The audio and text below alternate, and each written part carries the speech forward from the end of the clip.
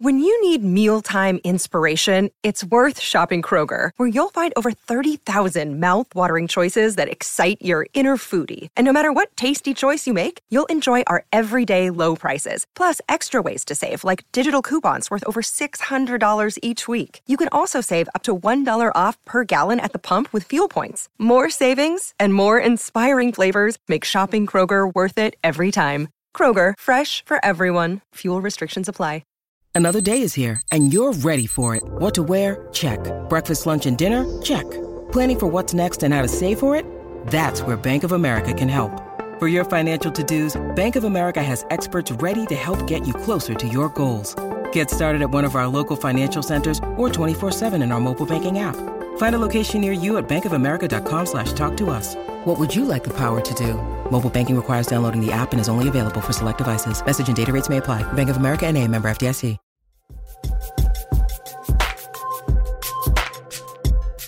All right, post-game show.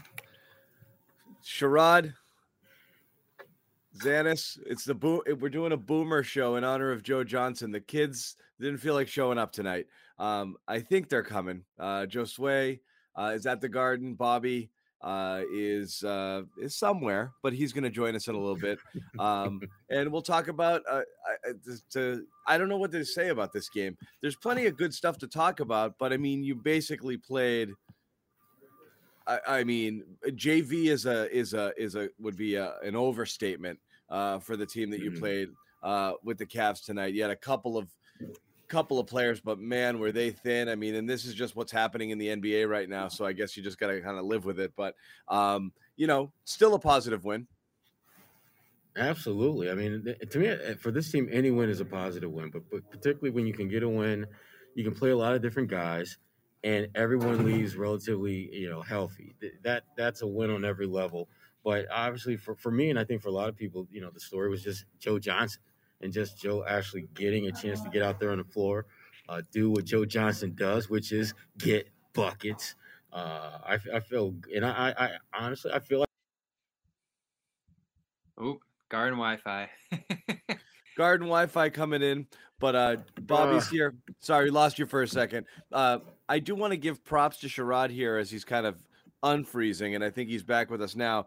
Sherrod literally willed this into existence on the A-List podcast earlier this week.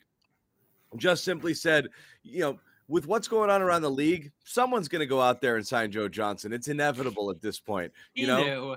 He knew something. Joe Johnson is perfect for what's happening in the NBA right now. You need guys who have a clear and undeniable skill. Joe Johnson, literally in the 1 minute, 57 seconds he played, did exactly what Joe Johnson does. Is he perfect for the buckets. Celtics, though? This is who he is, always has been, always will be, the 45th greatest scorer in NBA history, which is saying a lot. I mean, only 44 guys have scored more points than him to have ever played in this league. Joe Johnson, he's just a dude. So if the Celtics stay where they are right now, I'm fine with the signing. It's a nice publicity thing. It's full circle. It's part of the coolness of the story, Sherrod. Like, this is the only silver lining of the last week or two here. If they do lose more guys, though, and they actually end up needing these players, I think CJ Miles, those are like the worst signings you could make in terms of a guy that can come in right now and contribute. These guys haven't played in the NBA in years. Not only that, but it just goes completely against the approach I've wanted them to take, which is try out as many young players as possible. Just bring in guys that haven't worked in other locations. Justin Jackson is an example of this, which I actually liked. I don't think many of these guys are going to get chances anyway, so it doesn't really matter. But say Tatum goes down in protocol, knock on wood here, you're going to want someone that can actually step in and play the wing position. I'm just not sure Johnson can. That presser wasn't all that convincing, Sherrod. A 40-year-old saying, I'm in the best shape of my life. Like, all right, I guess we'll take it at your word. Every time we've seen Joe Johnson, whether it's NBA, whether it's Big Three, whatever level, he gets buckets. I mean, that's just who he is. And again, to your point, Bobby, is this someone that you want to see out there for 15, 20 minutes a night? I don't think so. No.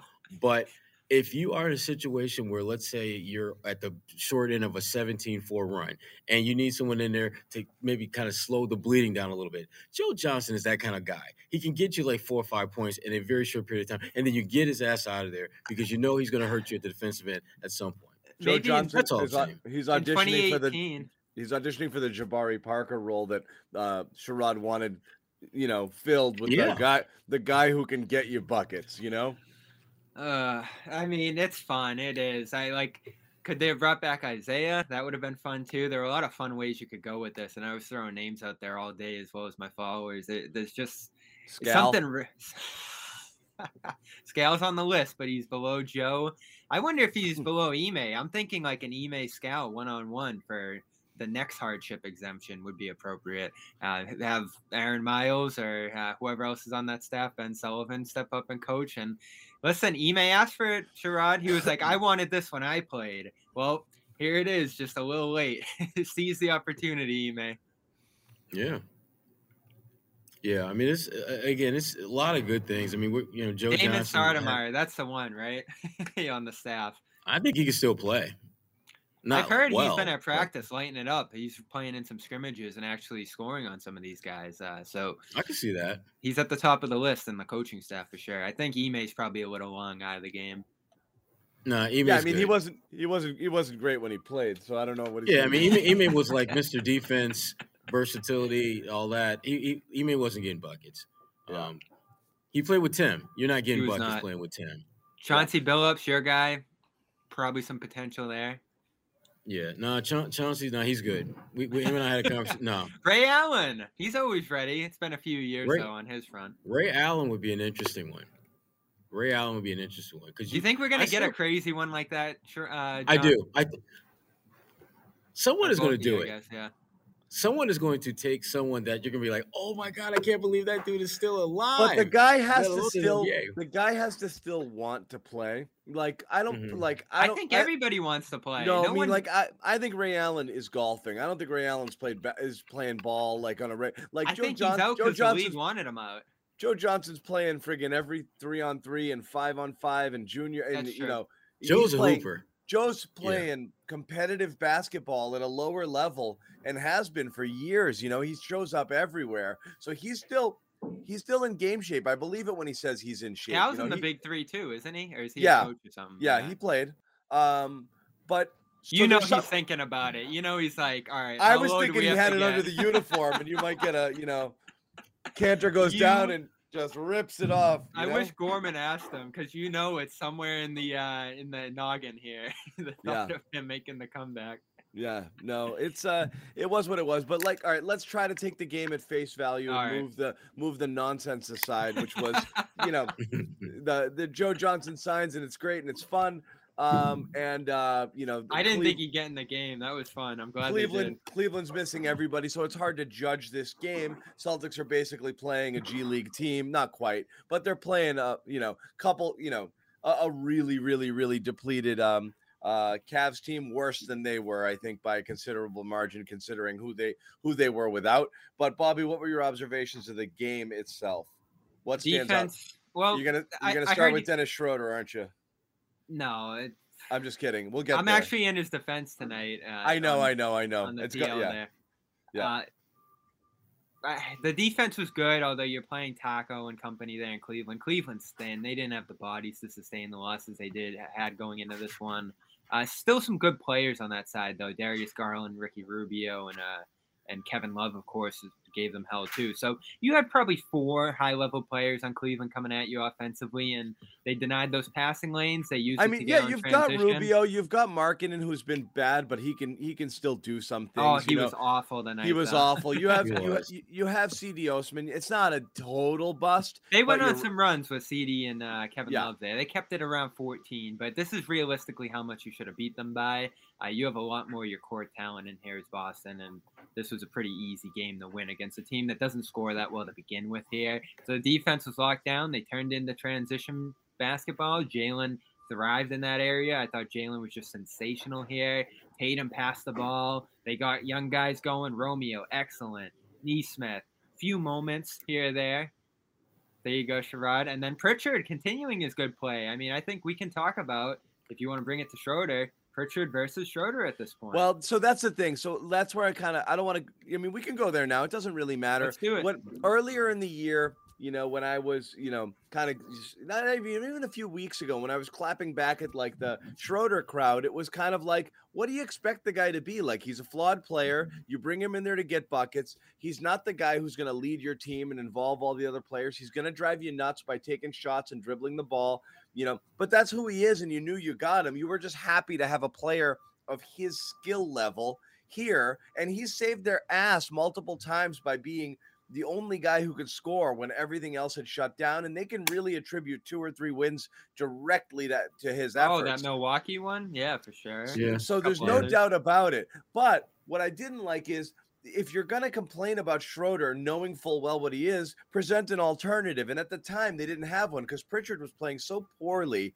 There was really no other person you're going to bring in there, especially at a time when Jalen was down and you had no offense anywhere. But when the team's back in full, Schroeder has a role to play, and that role is get to the from the bench, drive that offense, score some points, energy, Vinnie Johnson microwave sort of stuff. Come on in there and do your thing, but you can't be this friggin' inefficient. You can't take every shot when you're out there, and you can't miss every shot when you're out there. In addition to the turnovers and everything, I mean, this was all around just the crowning of crap games for Dennis Schroeder. This was terrible tonight. So when you see this, I get it. All the detractors immediately are going to be like, well, see, he's the worst. Monday was bad too. One, I think he's a little hobbled. But two, when he plays like this and you start to see things from Pritchard, which you have over the last couple of games, that makes him look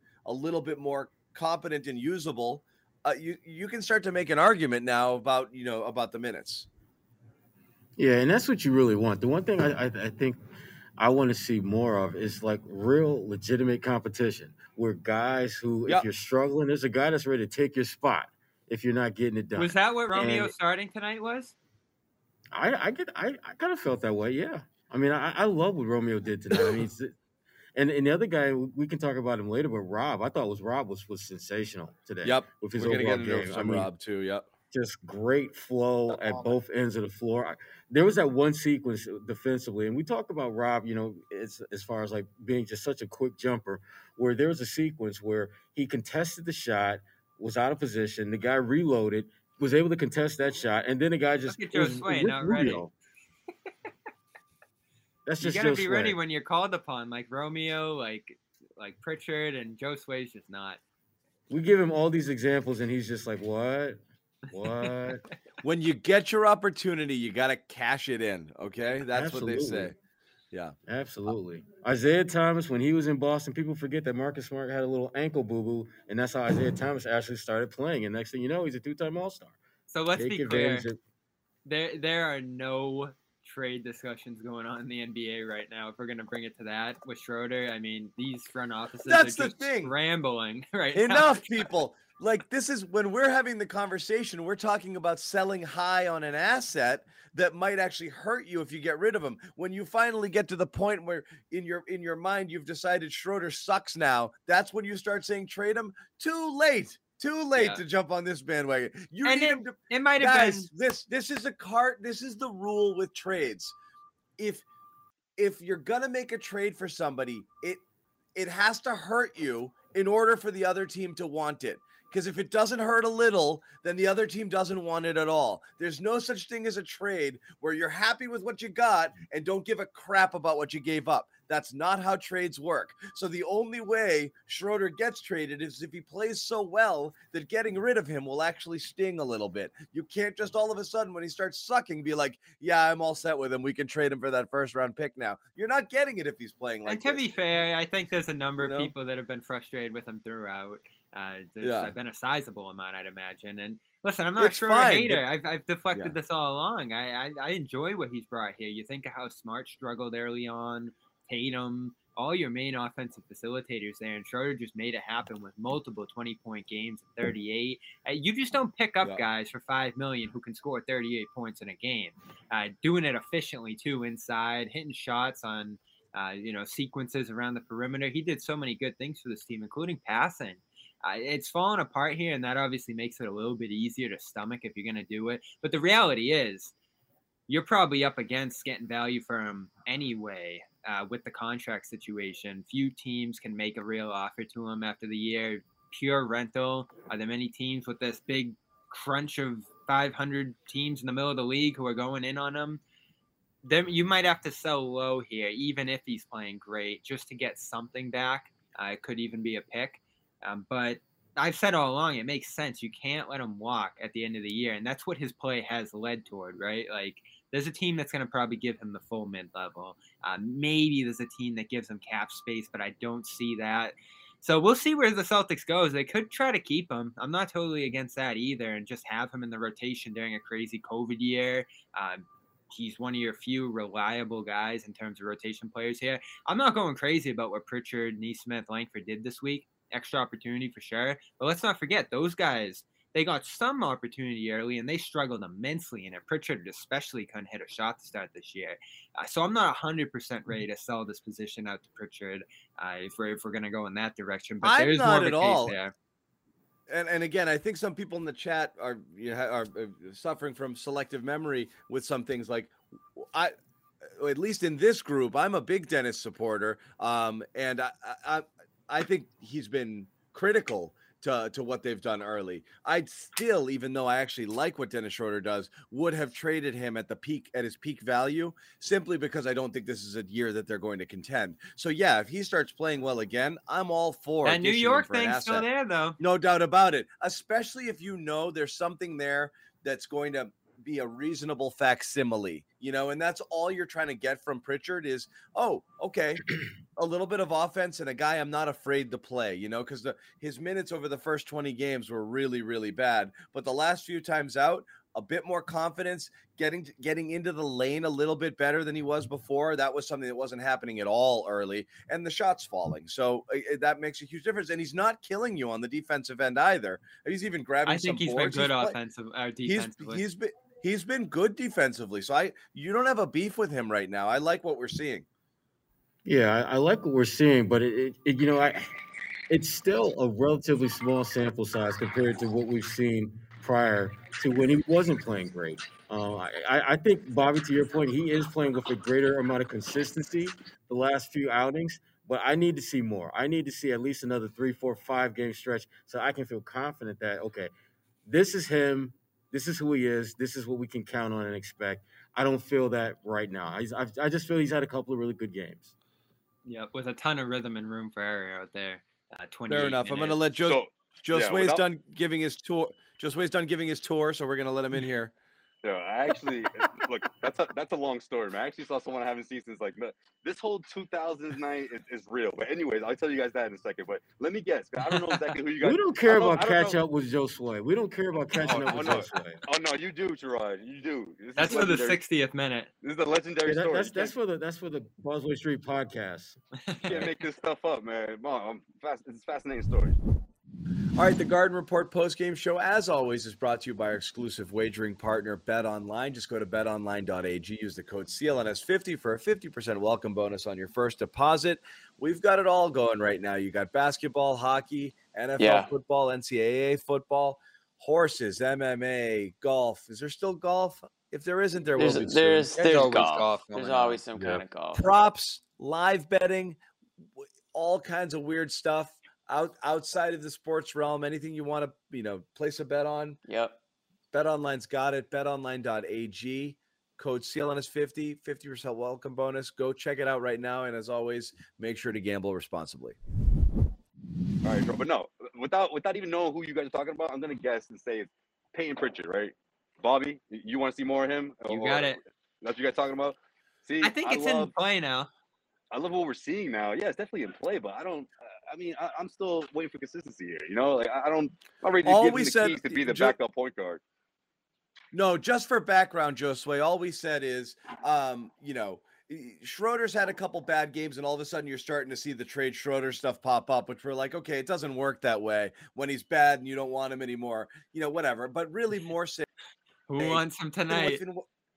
if and when you ever move on, this is the worst of him, and I just don't think he's super healthy. But if and when you move on, if it ever happened, you'd feel better about it if you saw this version of Pritchard. Of course, you need to see consistency, but again, with the kids, you're taking scraps right now, right? Because you want to see just the positive upward movement in their games. You don't need 20 points a night, 20 minutes a night. You just want to see them make the most of their minutes and not look lost or unplayable. You want fewer of those Neesmith in transition moments tonight, or Neesmith Euro step, which I might have laughed harder at that than I have at any comedy this year. Neesmith trying to Euro step and drawing that offensive foul was one of the funniest things I've ever seen. But you want to avoid those, and you want to have some good moments. Romeo, good moments tonight, Right. And that's exactly what we were talking about the other night, right? Trying to put those guys together and turn them into one solid piece.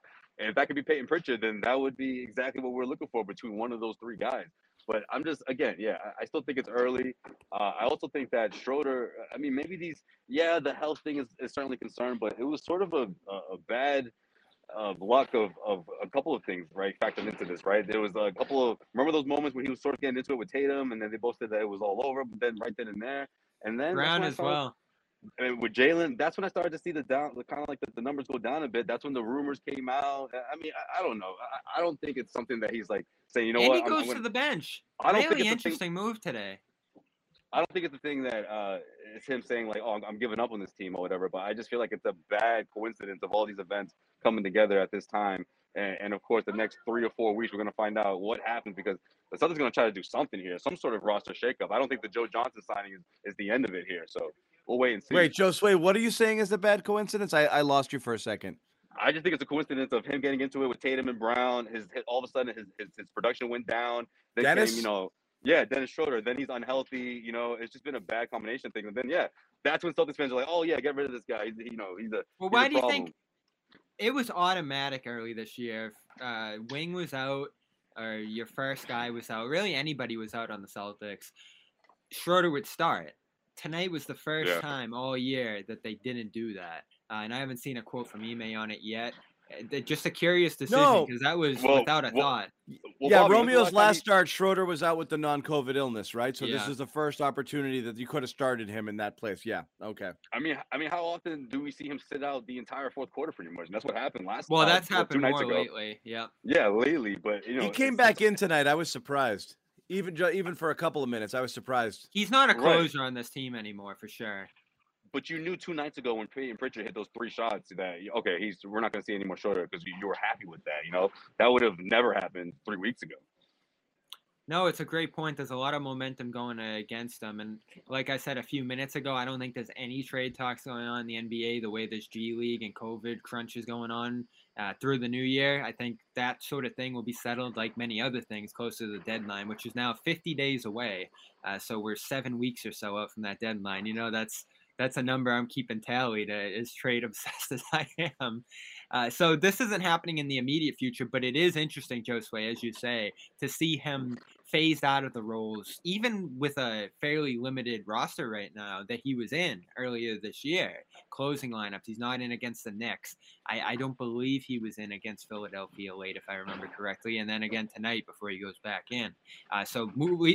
Being moved out of the starting lineup, too. It wasn't a matchup thing. The Cavs are a pretty big team out there. You put another wing. Maybe that's sort of what you were trying to gear toward there. You didn't have a second 4, so maybe this is a spot where you would have started Grant if you were fully healthy. So I don't know why they did that. I'm waiting for a quote. I think that's a very telling move that they moved him out of the starting lineup. Well, no, I think if you're Ime, this is a great way to show people like Langford, Neesmith. But Langford was bad in that game on Monday. Right, but I think it's also a way of him saying, look, this is your path to getting minutes here, look what happened to Pritchard here, obviously knocking shots is an obvious thing that helps his chances, but also just being engaged on both ends of the floor. I think he did a tremendous job tonight, and the same thing happened a couple nights ago. Why do you think he went to the bench, Sherrod? I think he's just at that point now where there's no stable group or a collection of players he can rely on. I think he's just got he's got to reach. He's got to try, experiment. I mean, to me, the one thing I always loved about Brad Stevens was that if you were on the active roster, you knew there was a chance you might play. You absolutely knew that was a chance. And I think that if there's one thing, if there's only one thing Ime I would like to see him adopt from Brad, that would be it. The fact that you need your players to feel as though they need because it's going to get called. You know you're going to get a chance to play. I don't think he necessarily does that as well as he should. I think he's understanding as he learns how to be a head coach. You gotta empower your players to feel as though they've got a shot at playing every night. Because there's nothing worse than seeing a guy ahead of you playing like crap and you don't play at all, or you don't play much. Especially like 30 games into the season. Yeah. What do you think? What do you think it was, John? With what? Why it started? Schroeder sitting, yeah. I think size played a role into it as well. So sometimes you just have to look at the other side and see what you can get away with there. But in this case, you know, that would be a consideration. But tonight they started 2 point guards. Cleveland did. So I don't think that would have been it, right? Because you didn't have a liability there. I'm saying size generally could be why you wouldn't want to go with the 2 shorter point guard type guys there. If you're so used to double big, and playing the 3 wings allows the switchability and does more things. So the defense and the size would make sense regularly. Not necessarily in tonight's game, but that's why I like it there. I also like it for shooting. I also think just in terms of roles, it's much easier to hold your rotations when you're not constantly moving people around. If in your mind you want Dennis Schroeder to lead that bench unit and that bench offense, it makes more sense to plug someone else into the starting lineup and leave them there. And so maybe now that Jalen's back, he's decided I've always wanted Dennis on that second unit, so I'm keeping him there. And that's just going to be that. Point. Yeah, so that allows you to set your rotations. It's not as much a demotion as it is this is the role I envisioned for him, and I need to start using him in it. I've got guys out right now that have the ball in their hands a lot in that first unit, and I don't want Dennis out there with Jalen and Tatum right now. It's going to muck things up. Plus, I still want Marcus to have the ball in his hands because I want him to be out there making plays for those guys too. It's just him in that role. Yeah. It's a stranger combination there. So I don't love it when they're all in there together that much. And maybe that's what I would guess. I don't know if he talked about it or not for why he went with it, but we've been talking about it from the beginning. I love, and Bobby, you said he's still very stubborn about the double big thing. And I really do feel that when Al comes back, we're going back to that. And I'm really hoping, I'm hoping the audition of the triple wing lineup lasts a little longer and bears some fruit, because I'd really like to stick with it. And I'd like you want to. I like it in theory, but I also want to see Romeo stay there and continue to grow. He's been the most consistent. I mean, Grant's been great sticking shots, but I do think Romeo has shown a hint of a ceiling that he might be able to get to if he just gets a little bit more regularity, especially with that starting group. He's been great defensively the last couple of games. And he's great defensively, yes. And he doesn't look really lost out there at all, but he's terrific defensively. It's always going to keep him on the court. There was a play against Golden State where Curry, very early in the game, took him inside and out the way Curry does, kind of moving the ball in there and then popping out, where he always catches the ball and nails a 3 there. Romeo not only stayed with him through that whole process, but batted down a pass, like anticipating the swing to the left there, and almost completely blew up the play. He just has great instincts. He's in the right place out there on that end. He starts to sprinkle in a little offense. I mean, you have a guy play 24 minutes and score 0 points. He's doing something defensively. They wouldn't have just kept running him on Monday, giving you 0 offensively. He keeps guys in front of him extremely well, and we said it even last year when he played in spurts. It was his defense that was keeping him in there. I said last year he was their best on the ball defender. Ahead of Jalen. We compared him to Avery. Yeah, certainly from that wing position. I love what he does. I think he's really confident right now. Right now, the only thing hurting him is he gets called for fouls that are like kind of medium fouls. So he can't play as aggressive as he'd want to, because every time there's a little bit of contact, if he's on a star player, the call doesn't go his way. But he's really up in your shirt. He's really, really playing it tight. Fights through screens, all of that stuff. Quick recovery too. You know, if he does get beat, he recovers quick. He's long. He challenges. He's been outstanding on the defensive end. Yeah. And again, he's getting that little in the lane, mid-range sort of stuff. The drive, you know, I want to see him go a little stronger sometimes. The offense, I think that's the part of his game that would be really beneficial, because in transition, I mean, he's getting back on defense, but in transition to convert those buckets, I mean, that's where I think he would be, you know, exceptionally useful.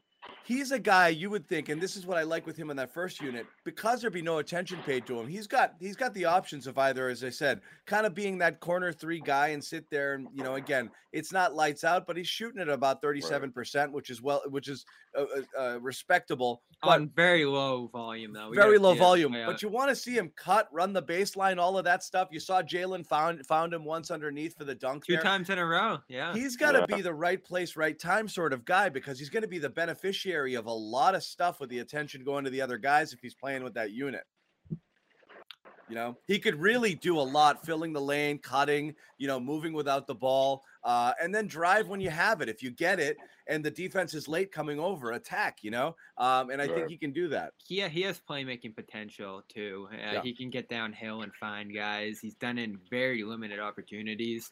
So that's sort of like a Hayward-esque kind of thing you want to see him do with the starters, the secondary ball handling. He's not going to give you that level of shooting that Hayward did, but you want to see him leverage his dribbling and stuff in there. He doesn't have the burst in the lane either. There's a lot of things that limit him offensively, which is what prevents him, I think, from becoming a shoe-in starter with this group.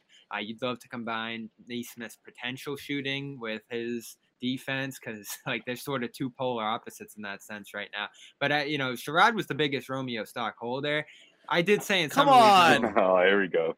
You can't rule out him becoming the constant among the young guys just because of the defense. Like the defense among all these young guys is rock solid and levels above all the other guys. Pritchard, who I think shows some signs, is too small. Grant is too small for big man, too slow for the wing, and Neesmith's just a mess on that end. So Romeo rises above on that end of the floor.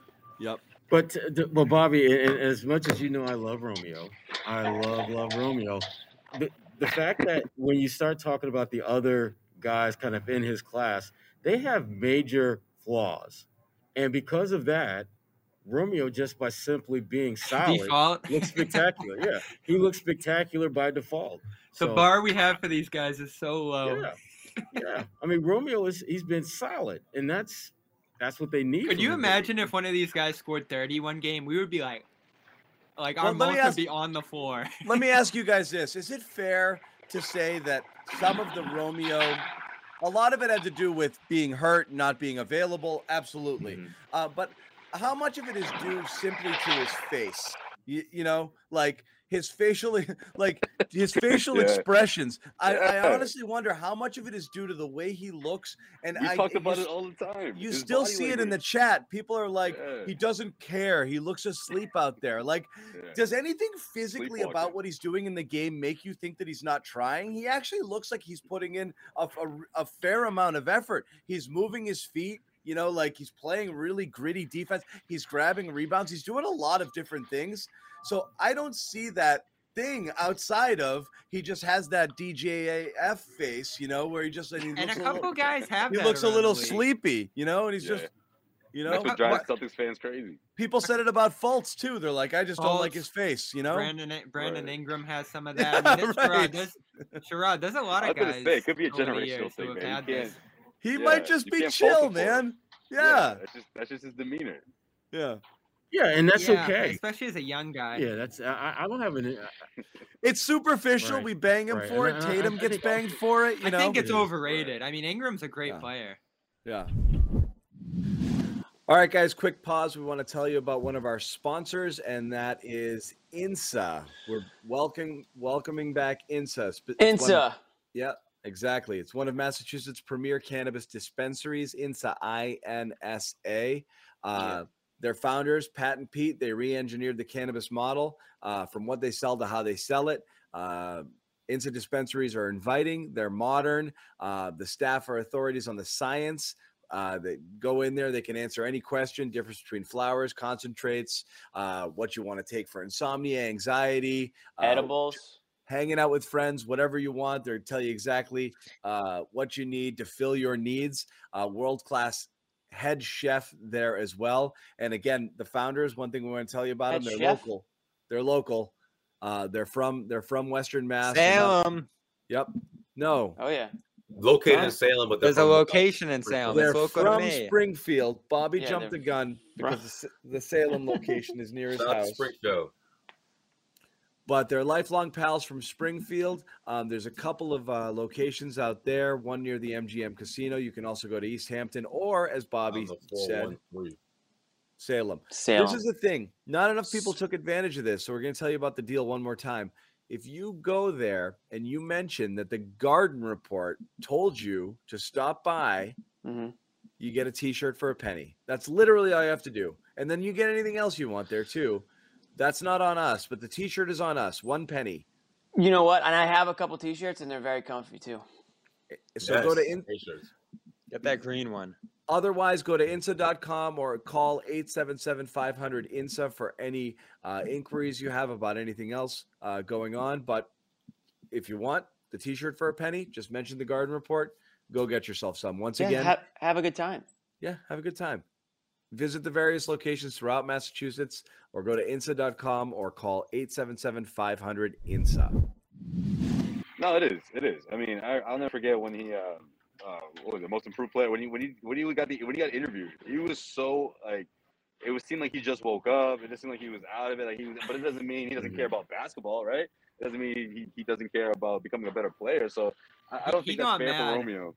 He got mad. Sherrod and I were at Summer League, and we were talking to him after one of the games, and he was upset that perception's out there about him. He's like, I care about this game a lot. Like, I hate that people think that about me. Yeah, I don't think that's fair. But this is the year that we're waiting for him to put it all together.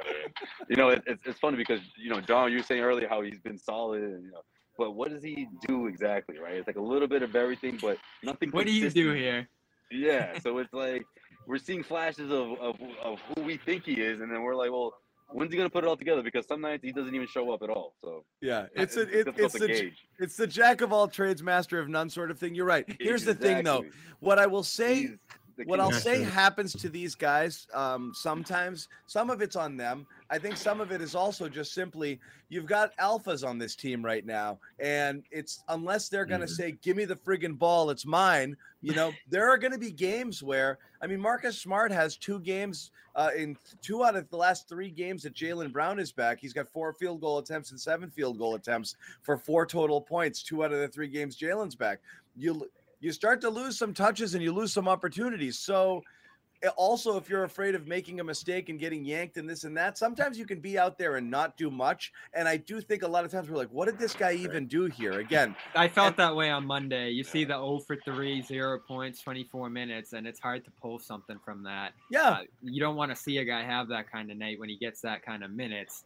It just says a lot. But again, about his Marcus had 3 games ago a really low output game in terms of points, but an overall outstanding game on the defensive end and with the assists. So Romeo again is doing it with his defense. Again, there's no question that the coaches, both Brad and Ime, Brad threw him in there the second he was ready to go last year because there was something in him he wanted to tap into, and it was definitely on the defensive end of things.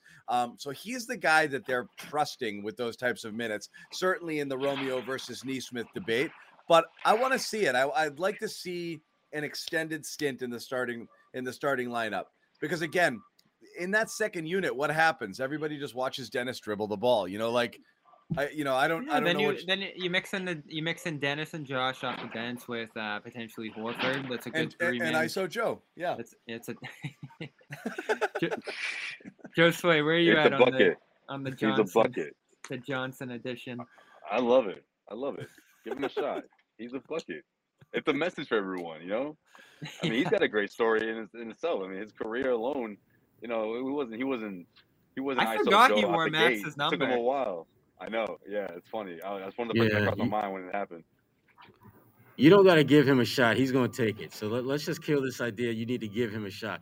Joe exactly. already has the clip loaded, ready to fire. So They need guys like that. Exactly. I know some Fearlessness, people. experience. I know some people You know, who love. that's Ime's new emergency button. I need a bucket. Damn it! Come on, Joe, get in there.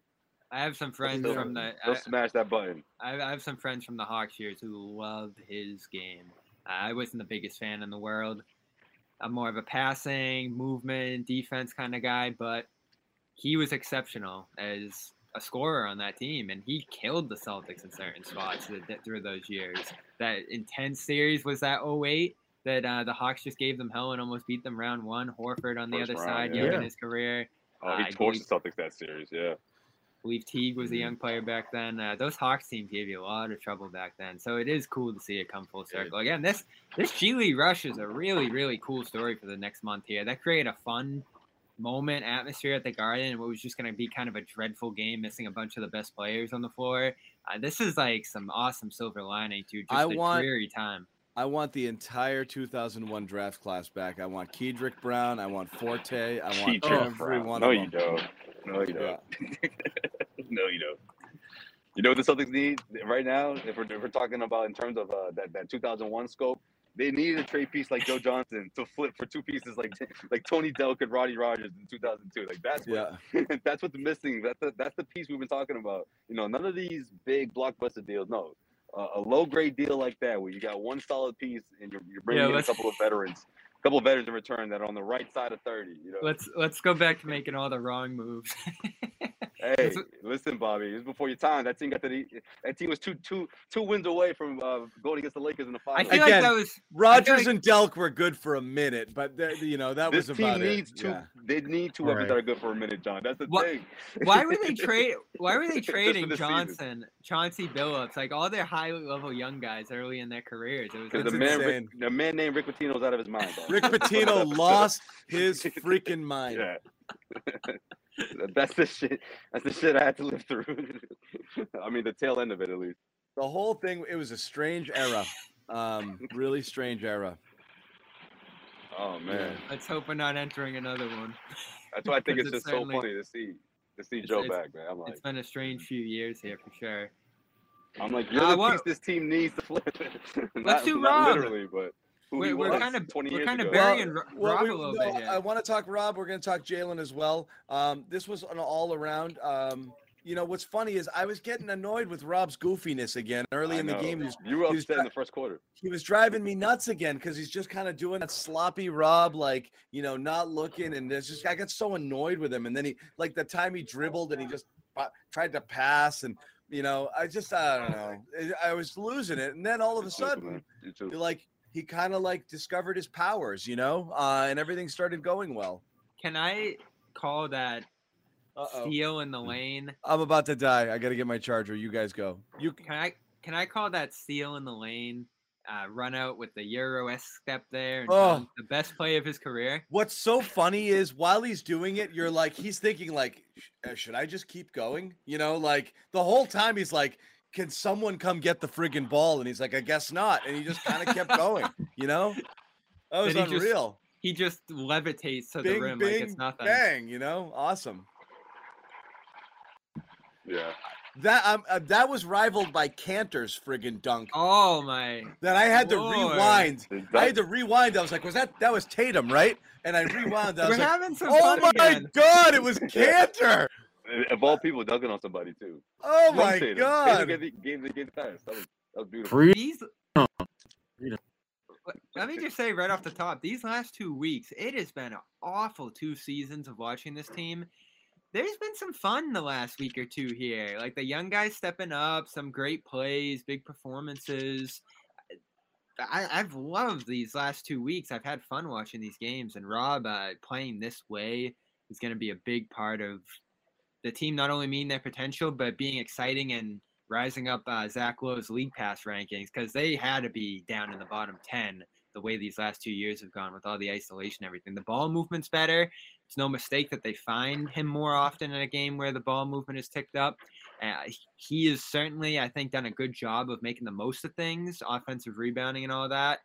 So then when he actually gets more opportunities to catch lobs and do some other things here, he has a vintage night. Maybe a night as good as he's ever had. Like John, I've been pushing back against your disappointment with his season. Like I think he's been more sustainable when he's gotten the opportunities. He's been more efficient, and I think he's still Rob. Like he's just a more refined, concentrated version of him. It's not the big flashes you saw a year ago. He's just having good games now as a whole. Yeah, I don't know. Maybe it's relative to my expectations, which are admittedly, possibly unreasonably high. But I really believe there's and I kind of made like a Neo in the Matrix kind of parallel on Twitter. I honestly don't think he gets that he's the one. I don't think I don't think he fully understands his powers and abilities, and he's only sometimes doing them, and sometimes just he still has too many moments as a passenger, as opposed to Rob. You can do. I don't think that's his fault though. Rob, you can do so many things if you just someone unlocked it. I don't know if it's putting him in a gym for friggin' a month straight with KG, or a different offseason regimen or something like that, or Ime saying we're involving him in the offense in these ways, but. There's still he's gone leaps and bounds year over year, and there's still there is so much untapped potential here, because you see it in flashes, so it exists, and then the next time you see it completely disappear and you're perplexed by it. So I wrote about the Celtics offense earlier in the week, and there were some startling stats on his involvement just between passes to him and pick and roll plays. Now, the pick and roll plays are only going to be plays where he takes a shot or it leads to a shot. So even the pass outs in those situations might not count. But I found that he gets one pick and roll dive a game, like between 1 and 2, which is just criminal when you think about the efficiency of those plays. He's in the 80th percentile of pick and roll rollers, but he only gets 2 a game. He only gets about, I think, 7 passes a game total. I got to find the exact number on that one, but the usage rate for him is just staggeringly low for how efficient he is. Yeah, it is. It's the usage is crazy low, and that's why. Again, he receives 17 passes a game. I know. There's some times where he's got 2 field goal attempts, and you're you want to say is Rob not being assertive enough? And then you realize he just never has the ball in his hands, never has the ball. But then again, you see those times where he picks it up on the, at the elbow, and his shoulders aren't even square to the basket. He's never an offensive threat. He's facing sideways, looking for the handoff, and then to go kind of roll or peel off, or, so he's not catching and squaring and making himself an offensive threat. He's not. There's nothing. We knew in the that post, about him, though. Yes, but like I said, he has enough of a stroke to be able to threaten that elbow jumper. It's a free throw. If people give it to you, you take it. He hasn't been good there either. But he doesn't even look. He doesn't even look for it. The free throw shooting is worrying me because that's a way teams could continue to neutralize him. I think he was 1 of 5. I think it's a blip because we've seen him, and I don't see anything mechanically wrong with it. I just think it's all right. That was the Golden State one where he was really bad in that regard, and then I think it continued against. He didn't play in the Philly game, so it must have been that back-to-back with New York and Golden State there where that fell apart. Listen, you want to start to see those areas you described there come into play, right? Because you're correct. He did pick and pop last year. He did do certain things on the dribble and run offensive sets, high dribble handoff action, a few things outside of just basic pick and roll where he got involved in that regard. In today's game, I thought he had a nice offensive rebound where he actually went one dribble and finished on the other side of the basket. He never goes up on putbacks. So that's something. That's something there.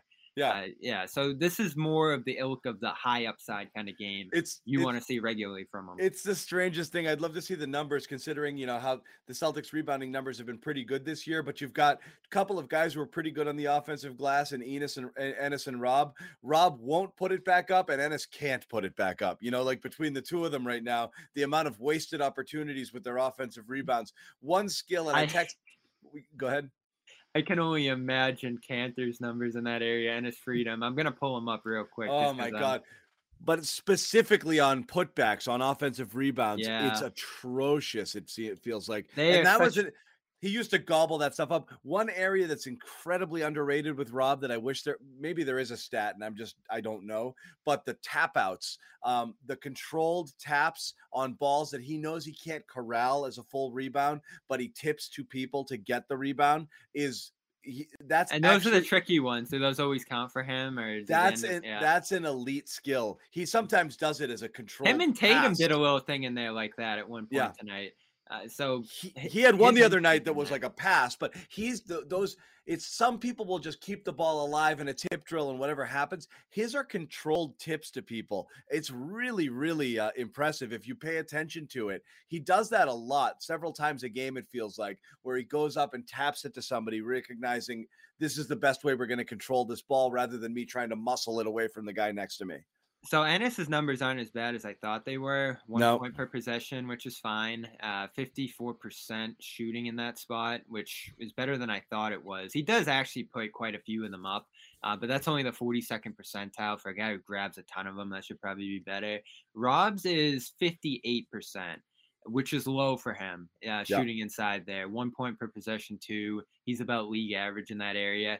Considering he shot 70-something% last year from the field, that is low. Tatum's on the boards too this year, which is great. He's He's right there with Rob in terms of offensive rebounds a game. Al never gets them, but he finishes all of them pretty much. Yeah. So it's a weapon for them. They'll definitely utilize that a ton. Other minor improvements, not just talking about Rob here. We mentioned Tatum. One thing I've noticed, he has gotten a lot smarter and a lot more slippery and clever in his drives recently. And again, he didn't have a great shooting night tonight. So, but I've noticed a lot of times the way he's positioning and controlling his body and either Euro stepping or just kind of, switching hands, he's ducking under, he's getting the shot off much more cleanly without doing that foul hunting scoop that has a low percentage chance of getting in. His shots now have a high percentage, a chance of getting in, but they're a lot more, like I said, he's just gotten a lot more adding clever. the left hand a little bit. I mean, that's something Brown's always had on He's him. gotten clever around the rim. Hey, Sherrod, welcome back.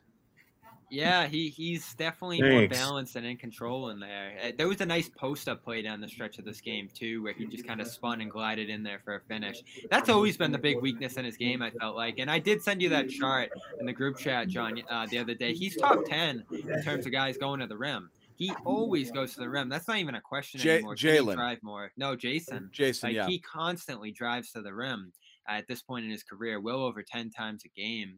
So we used to complain about that. That's our question. Now it's after that having gone down every year of his career, so it had to tick up a little bit because it was we were in a bad way there. Sherrod, we were talking a little bit about Rob and his evolution. If you wanted to add anything to that, just whether or not like what he is versus what he can be, how far he is from his potential, and then we just got a little bit into Tatum. But you can go in any direction you want here, if that is your real name. I don't know if he's got our audio. No, Sherrod, you got us? Yeah. Yeah, I got you. Rob's playmaking, that's what really jumps out to me in this game. And frankly, something that I think as time moves on, we're going to see that part of his game evolve and become more impactful. We know he can score. We know he can play above the rim. We know he can defend, but can he make guys around him better? And at his position, that is finding guys, being that playmaker, similar to what we see Al Horford has done for years. This was a great example of his potential in that regard. Yeah, and if he's going to reach that Horford level, just things we haven't seen from him at all got to improve. Like, it's nice to see things we never see from him in this one. The low post dribble where he actually gets the ball down low and doesn't have to throw it out. Dribbling on the fast break, being in control in that spot. That's something we never, ever see from him. And this year, I haven't seen a lot of creation from him as a whole. Maybe in chaotic spots where the ball is getting away from him and he makes something out of nothing. But there hasn't been a ton of dribble handoff action and just all these other things that made him such a great high-end assist guy in the past. And the turnover is still an issue. Like, he's got to get rid of the play where he just throws it to the other team going the other way. That was there tonight as well. We know the Clippers game was the low end of that this year. So with higher usage, I think much of his game has translated, and turned into a steady player in the spot. But now you got to start to see him try different things that he never ever tries if you want to see him round out his game, not just be a pick and roll and low post defense kind of guy who can switch a little bit. You want to see him add things like Jokic did, like Horford did, like these bigs who just evolved from being one thing early in their career and rounded it out to be an all-around player. And that's the only way, John, he's going to become the third piece next to Jalen and Jason. Otherwise, he's just going to be a role guy, a high-end role guy. When I talk about third piece, I'm more saying, like, I believe that there's that he could be this kind of unicorn for you, not like a traditional, like, oh, okay, here's my big three. I'm just saying that what the value he's going to bring that will always show in the numbers at the end of the day is going to be in this insane net rating and his PER and his plus minus and how good they are with him on the floor, but not necessarily show up in the stats that you're going to be like, that's the clear-cut third star. I'm saying his play elevates all around them. At his best, we've seen that. Their best units have Rob on the floor always. And so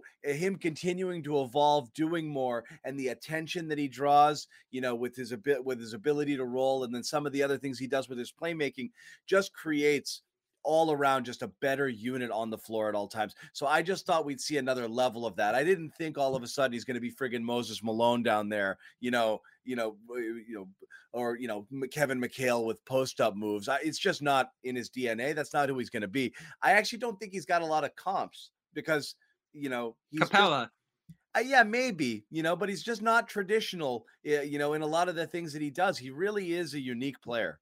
Yeah, he's better defensively than Capella, and he can pass more than him. And he can pass. It's totally different. It's really, we haven't seen, I don't have a good comp for him. Everyone's like, I know Sherrod likes the, what's his name? He lit us up. JaVale McGee. Oh, okay. And we've heard DeAndre Jordan, which I think is the worst comp because Jordan's bad at everything except for jumping. That is true. That is true. Well, let's be real. Rob's bad at a lot of things right now too, outside of the areas he's great at. So there's got to be an attempt. You've said this, John. There's got to be some effort at improving in those other areas, a willingness to do those things, pick and pop, putting it on the floor around the basket, maybe flashing a post move here or there, running the offense for a set or two a game, being able to pass out of rebounds. Like, there are some basic things that he still needs to really clean up, but the things he's excellent at, rebounding, finishing, diving, setting screens too, I'd add to the list. He set better ones tonight. He's been a mess setting screens lately. I didn't send you a video of kind of like an off-ball screen where Brown was in the corner and he was just setting a screen on nobody, kind of looking around like, where am I supposed to be? So, like, there's so much he has to work on, but the good thing is he's so good even without all those things. No, Greg. Not Tony Batiste. Someone said Drummond. I almost threw up in the chat. I don't know what these people are talking about. Yeah. Ayton, quick, like a fully fleshed out version of him already. I want to give very quickly two programming notes. One, support our sponsors, please. Among those, LinkedIn. Go to linkedin.com/garden. Post a job for free. This is the number one place to go find employees, and that's a hard thing to do nowadays. And LinkedIn obviously has the market cornered here in terms of the best place to go out there and find talent for your job. There's over 770 million people who subscribe to LinkedIn who are checking this site daily. So obviously, if you need to hire and hey, I don't want to pay for it, great. Do the first one for free. See what you get out of it. It's on us. LinkedIn.com/garden. Head on over there and post your first job. And then, of course, always, we want to tell you about calm.com/garden. Number one sleep and meditation app. Receive 40% off a Calm premium subscription. We need Calm this week. I mean, everything going on, it is stressful. It just kind of... Just hearing about all the stuff going on stresses you out. Like, I've needed Calm more than ever before this last week. I was walking down, I was on Newbury Street today and took the fam, and we're just walking around, taking a little Christmas vibe. And you just, like, normally it just feels like it's a cheery time, and I'm there with like cute kids running around, and like, I don't get one look, one smile, head down, stressed faces. Everybody is freaking fried right now, man. So yeah, you think you don't need it, you need it. Calm.com/garden. Sleep, at least get your sleep. If you're gonna be stressed out in every waking hour of the day, at least be rested, okay? Calm.com/garden, 40% off a Calm premium subscription. You probably don't realize how much you need this right now, but you do. We all do. We're stressed out. We're heading into the holidays here. It's been another long freaking year. So everybody chill and get your sleep and get after it. Last thing, and I never do this, but I just will solicit, guys, if you're watching this video, if you're not a subscriber, subscribe, please, to our YouTube channel. And if you're watching and you like it, give us a like. Give us a like. And if you don't, it's very clear that you don't from your comments. I know who you are too. But jump on in here. Jump on in. Sorry, Shaw, I had you muted there. Jump on in. Give us a like, please. Subscribe if you can. Sorry, there was some background there. You're good. And if not this, depending on which channel you're watching from, our main YouTube channel, also Celtics All Access, where you get a lot of our breakdown videos, a lot of the stuff Bobby Manning's going to do, either breaking down film. I had a good one from Monday after the 76ers game on the floor, mid-court. We're out there more often. Sherrod and I did one on Saturday night. There's some good stuff on All Access. It's really good stuff, in-depth stuff on All Access, so make sure you check that out. Plus, you get all of our podcasts where we have a whole fleet of them there. So if you're not familiar with it, you can catch a ton of some of the best, if not the best, Celtics podcasts in town, in addition to some outstanding Patriots content as well. So make sure you check us out there. Guys, any other thoughts on this game or anything we have going forward here? Oh, you know what? Everyone gets really mad when we don't talk about it, but we definitely have to. No, I mean, it's we do. We're guilty. We take Jalen. Listen, Jalen's my favorite Celtics player. We take Jalen for granted, and when he has good games, we're like, yeah, because you expect that. But it's been a weird year for him. So in a normal 80-game year, when he drops a game like this, you'd be like, okay, so it was a Jalen night, and then tomorrow is a Tatum night, and then blah, blah, blah. But it's 3 games back. Let's talk about how he looks physically. Sherrod, you're there. Bobby, you've been there. You guys have been at the Garden. You're watching him move. Do you see anything? And again, it was obvious how poorly he was moving the first stint. Obvious. Whether you were on the court or TV, his expression, his everything in between, you could tell he was just stressing over it, even if he wasn't actually grabbing at it. How's he moving to you guys right now? I think he's moving decent, but part of his biggest problem, I think, is more mental than physical at this point. I do think that there's some mental scar tissue that he's kind of breaking through and getting past, because this is an injury that has affected him twice, at least 2 times, to where he's missed significant time. And that has a way of causing some some second guessing of your body when you're out there. So I think Jalen, what he's finding is that as the game goes on, his body is saying, this is okay. You can be the Jalen before all this stuff was happening. Do that. And that's why I think as the more we watch Jalen play, the better he's going to consistently be in the latter stages of play than he is at the start of games.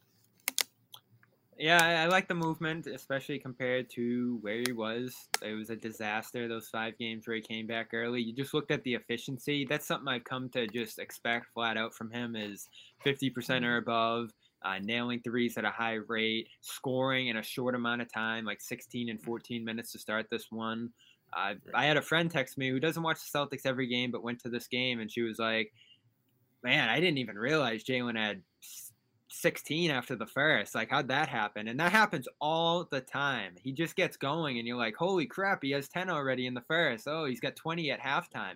He is one of the most efficient guys when he's right I've ever seen at the wing position. I remember he kind of broke it was 18 for 22 last year.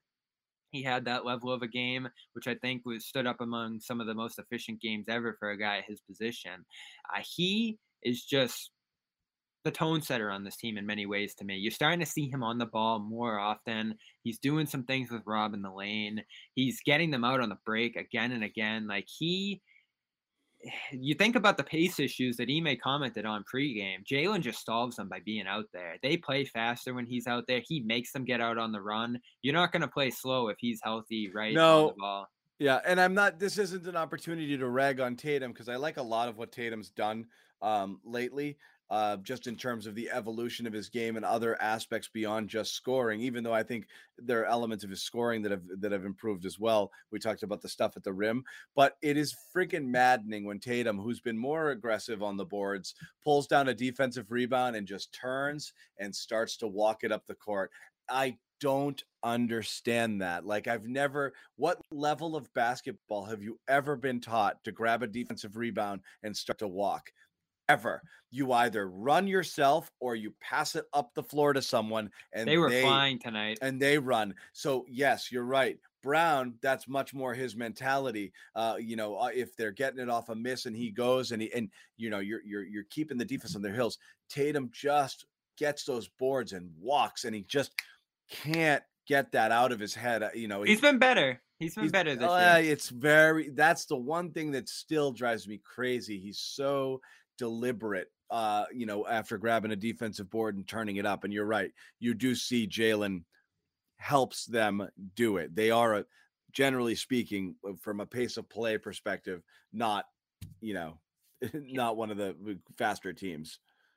Can I say this too? And I've had conversations with other fans at this point. I've looked at the trade machine. I've given this more thought than I ever have before this year, just given where they're at and the trade value that we've talked about. They should never, ever trade Jalen for anything. Like, they have to keep him. They have to. He's just too good. You can't trade a guy. We've talked about selling low for him in the pieces. That would be a disaster just in terms of value. I don't think there's one-for-one trades out there. Like, at this point, the Lillard one, I'm kind of out on Brown being the guy in the middle of that trade. Simmons, certainly, I'm not swapping them out. Sabonis, no. Like, who around the league would you? Towns, That's no. the point. I'm not no on Towns for him. Everything is a lateral move unless you get pieces.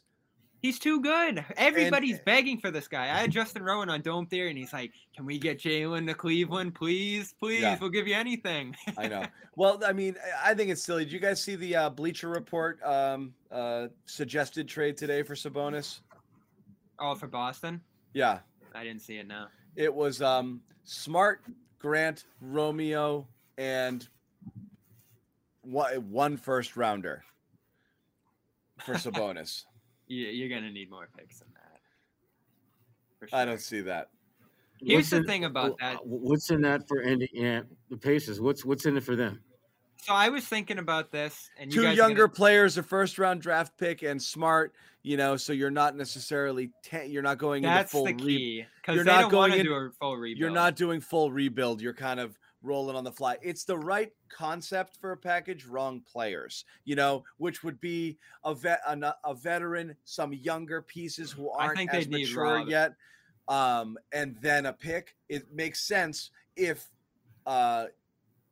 Romeo was a different guy and Grant was a different guy. If those younger players were ones who might have, all-star pedigrees 2-3 years from now, yes, you could do a deal like that. Would you can't do it for those guys. Yeah. Would you trade for Turner? Yeah. We've been down this road, but would you go the other direction there? I don't know what that does for you. Passing big, guy who can run some offense, who can shoot from that position, and defensive player of the year caliber defense. I wanted him when the alternative was letting Hayward walk for nothing. I don't want to give up stuff for him, honestly. Like, when we wanted him before, It was because Hayward's leaving anyway, so you're going to get nothing versus something. So I'll take the something versus the TPE, which ended up yielding nothing. And again, you don't know. You kick that TPE can down the road, you've still got it. So that 17 mil still might be I think there's a deal here. There really is, I think, with where these two teams are at. It's going to be in the off season, though, when Brogdon's in play, when teams are going to be more willing to flip picks on draft night and everybody knows where they're at. I think there's been a deal here. Like, listen, how many shows did we do on the Hayward Turner thing, and just how many different ways could these teams have helped each other back then? I think they're going to circle back to each other when the time's right here. It's just not going to be during this year. Perhaps. I could see that. I could see it. And I do think this notion that I don't believe the Celtics are going to sell out for whatever happens this year. I think any deal, there's no urgency, because I don't think they're like, I think it's going to be a tough year to make trades. You make in-season deals if you're a team like the Celtics for two reasons. Or for any team, you make in-season deals if you think you're a player away, or this is the best moment, most advantageous moment to pull the trigger on it. And with the Celtics, it isn't necessarily in season. You might wait till the off season, but you do have all of those TPEs that expire by June. So if you're going to use that one actually goes late, doesn't it? Because they did that free agency. No, they're like May, August. June, and they're. I think you have one in the actual off season, but two are during the season. So when did free agency start? It was August, right? Yeah. So the Fournier ones, but August, it's normally it won't be. Well, when did they start the season this year? October. Did they start normal time? So it'll be in July then, because it's right around 4th of July. They'll have time to do it while the off season's going. I'm fairly confident about that. Sometimes they move it if the season changes dates, just to make it proportional. But if it's just a year from the date, then it'll be August, because that's when they actually did that trade. But we'll see. I don't know that exactly. I had the dates somewhere, but that is the concern that you do have. You can do that in the year, right? Like pick up the salary. Hopefully, it's a multi-year guy rather than a Fournier. You can do the Schroeder thing. You can do those in one deal together. It's just going to be expensive if you're taking a lot of money back for Schroeder. We'll see. There's stuff they can do in year. I think the big blockbuster everybody's waiting for, especially with all the teams packed in the middle this year, and I don't think that's going to change anytime soon. And all this COVID stuff that emerged, I don't see a ton of action this year. Like, I think all this stuff has thrown it for a wrinkle. The new playoff format where 20 teams get in, as well as the COVID situation in the league. Like, we'll see. We'll see where it goes. 50 days. Start the countdown. Start the countdown. All right. We are going to wrap. Josue just popped in, so we're going to let him have a final word here. I know he's having some technical difficulties. It was noisy as F out there. Everything. And then it's noisy again as soon as they quiet down. Sorry about that, guys. But that's all right. Look, I just, to your point, John, I caught like the last minute and a half. Look, this team, they're not going to get this piece that's going to make them a championship team all of a sudden. But what they can do is consolidate. And obviously, you got to use that TPE. You have to use it obviously before it expires, and I don't think Brad Stevens in his first year of managing this team, this thing, I don't think he drops the ball in that way. I think that's the last thing he wants to do. He hit a couple of I don't know, we're gonna call them home runs, but solid hits throughout his first offseason, and it's time to see what he's gonna do midseason, before that deadline. So we'll wait and see. I saw somebody throw out Jeremy Grant in the chat when we were talking about him last year. We were coming from the position of like, why would they ever trade that guy in a million years? Things are so different there this year, and now that it actually seems like they're considering something like that, possibly, that's one you circle back on, right? It was, like, that guy is awesome. But year one and how much he was about Detroit and Detroit was about him would have been really bad. He was an untradeable piece last year, because like it was a big deal for him and for them, and for him to be their centerpiece. And there's no way they were going to turn around and drop him in a year. He's out 6 weeks now, so that pushes pretty close to the deadline. And Detroit's 4-29 or something ridiculous like that. They are going to be selling some guys here close to the deadline, I would guess. Yeah, the only question is whether or not, and you're right, I think only the Tice TPE expires during the season, and the others do go into the offseason. So those are the bigger ones. You have flexibility. They're not going to. If you were a player away, I mean, I don't think they want to go deeper into the tax to use that Tice TPE, but they'll use it if they have to. Every dollar is going to be taxed heavily for them bringing guys on. It might not be worth it. All right, guys, we're going to wrap Christmas. We're going to do a show. Some of us, some people, it's going to happen. It's early in the day. From the Pavone household. I will be here. Let's do it. Yeah. So there'll be some show in some capacity. Attendance is not mandatory for all the Garden Report people, but at least a couple. Gerard scratches his head. at least a couple of us are going to be here. Gerard, take the night off. You're working hard. Yeah, exactly. Real. Go enjoy the fam, man. Chill out. He's already gone. It's great playing on Christmas. Imagine if they were home, we'd all be schlucking in there. Oh, man. Those are tough, man. I mean, Who knows what's going to happen? Very It's tough. nuts. Those Wizards games. I've worked a lot of Christmases. I've worked a lot of Thanksgivings. It is what it is, man. You know. But at least that Up Wizards there, game, tough. you know, it was like a 5 o'clock start, right? It wasn't too early, it wasn't too late. So, but yeah, that's true. Yeah. Once again, shout out to LinkedIn. As we said, we are back on Christmas. We will say to everyone again, thank you very much for hanging out all season long. Last couple of years, it's always been fun. We are going to, as we said, be back on Christmas. For those of you that don't join, and we totally understand if you don't, Merry Christmas to all of you. Hope you enjoy the holidays. But we'll just keep bringing you shows throughout, the holiday season here into the new year as the Celtics try to get above 500. Let's see if we can do it this time. What do you think, guys? Is Giannis playing? Wow. How the bar is falling. All I want for Christmas is a team one game above 500. Giannis and DiVincenzo, who hasn't played in a long time, will be. Your wish shall be granted, John. You shall get your wish. But will they stay there, guys? Will they at least stay there for a bit? We'll see. Giannis. See, now, Josue, you're being greedy. Now you're being greedy, Josue. Giannis and DiVincenzo 11 days out from COVID on the 25th. So we'll see. That's a toss-up there. That'll be there. Well, We'll see. We'll see. But 3 days, you might get some Celtics back too. We'll see.